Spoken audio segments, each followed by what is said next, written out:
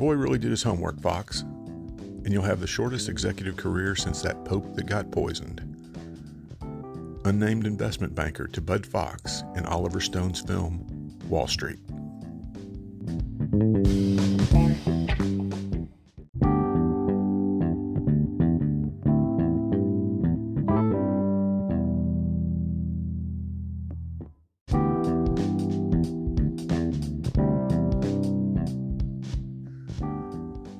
Welcome to the Revisionist History Podcast, where we set the historical record straight, no matter who it might offend.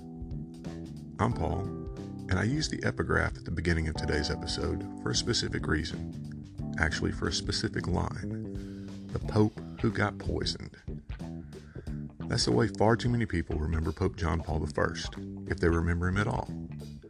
He deserves better, including being remembered for more than just being the man who died after only 33 days as Pope, making way for John Paul II to reign for 26 years and become one of the most important popes of the past 500 years.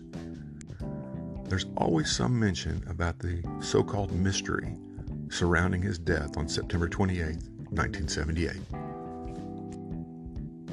Now, I understand that there's nothing people love more than a good conspiracy theory after shocking events happen.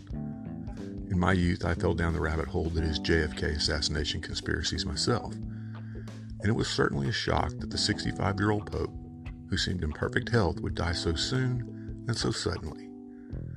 The tragic event was ripe for the conspiracy theorists to pounce, and pounce they did.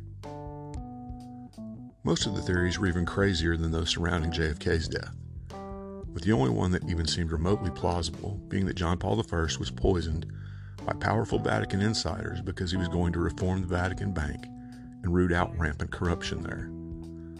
Other wild theories named culprits from the CIA to the Mafia to a cabal of priests who were secretly Freemasons. In the past decade, a new theory has even been introduced. He was killed by liberal cardinals because he was going to restore the traditional Latin Mass. Madness, every bit of it. Vatican officials unwittingly and unwisely made things worse by engaging in what looked a lot like a cover-up with the initial reporting of the Pope's death. They later admitted that immediately following his death they had lied about two minor and insignificant details by first reporting that he was found by a male aide and that he had been reading The Imitation of Christ by Thomas à Kempis at the time of his death.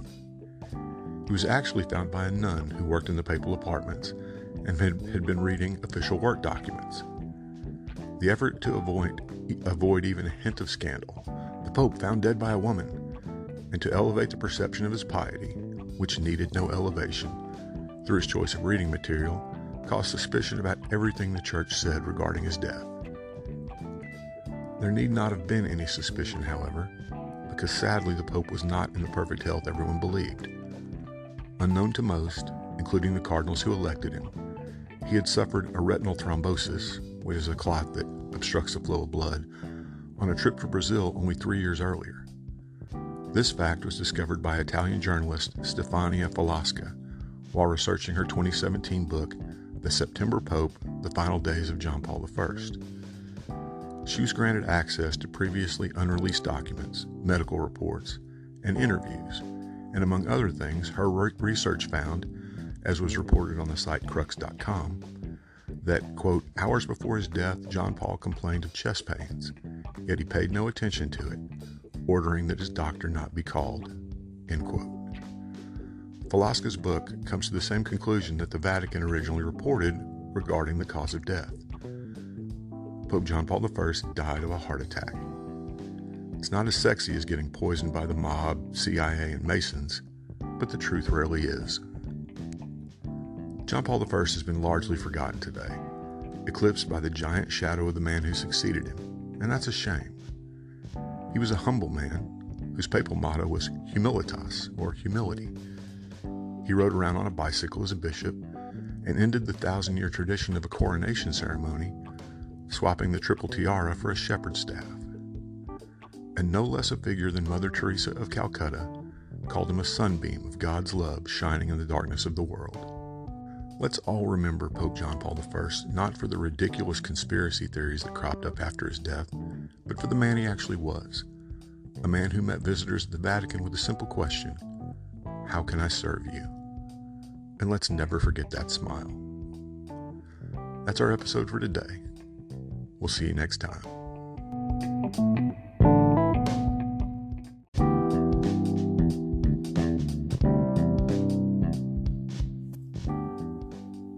Thanks for listening to today's episode. I hope you found it both informative and entertaining. If you'd like to help us keep episodes like this coming, please consider clicking on the Support This Podcast link in the show notes. It'll go a long way towards helping us create more episodes and hopefully becoming completely ad-free. Thanks a lot.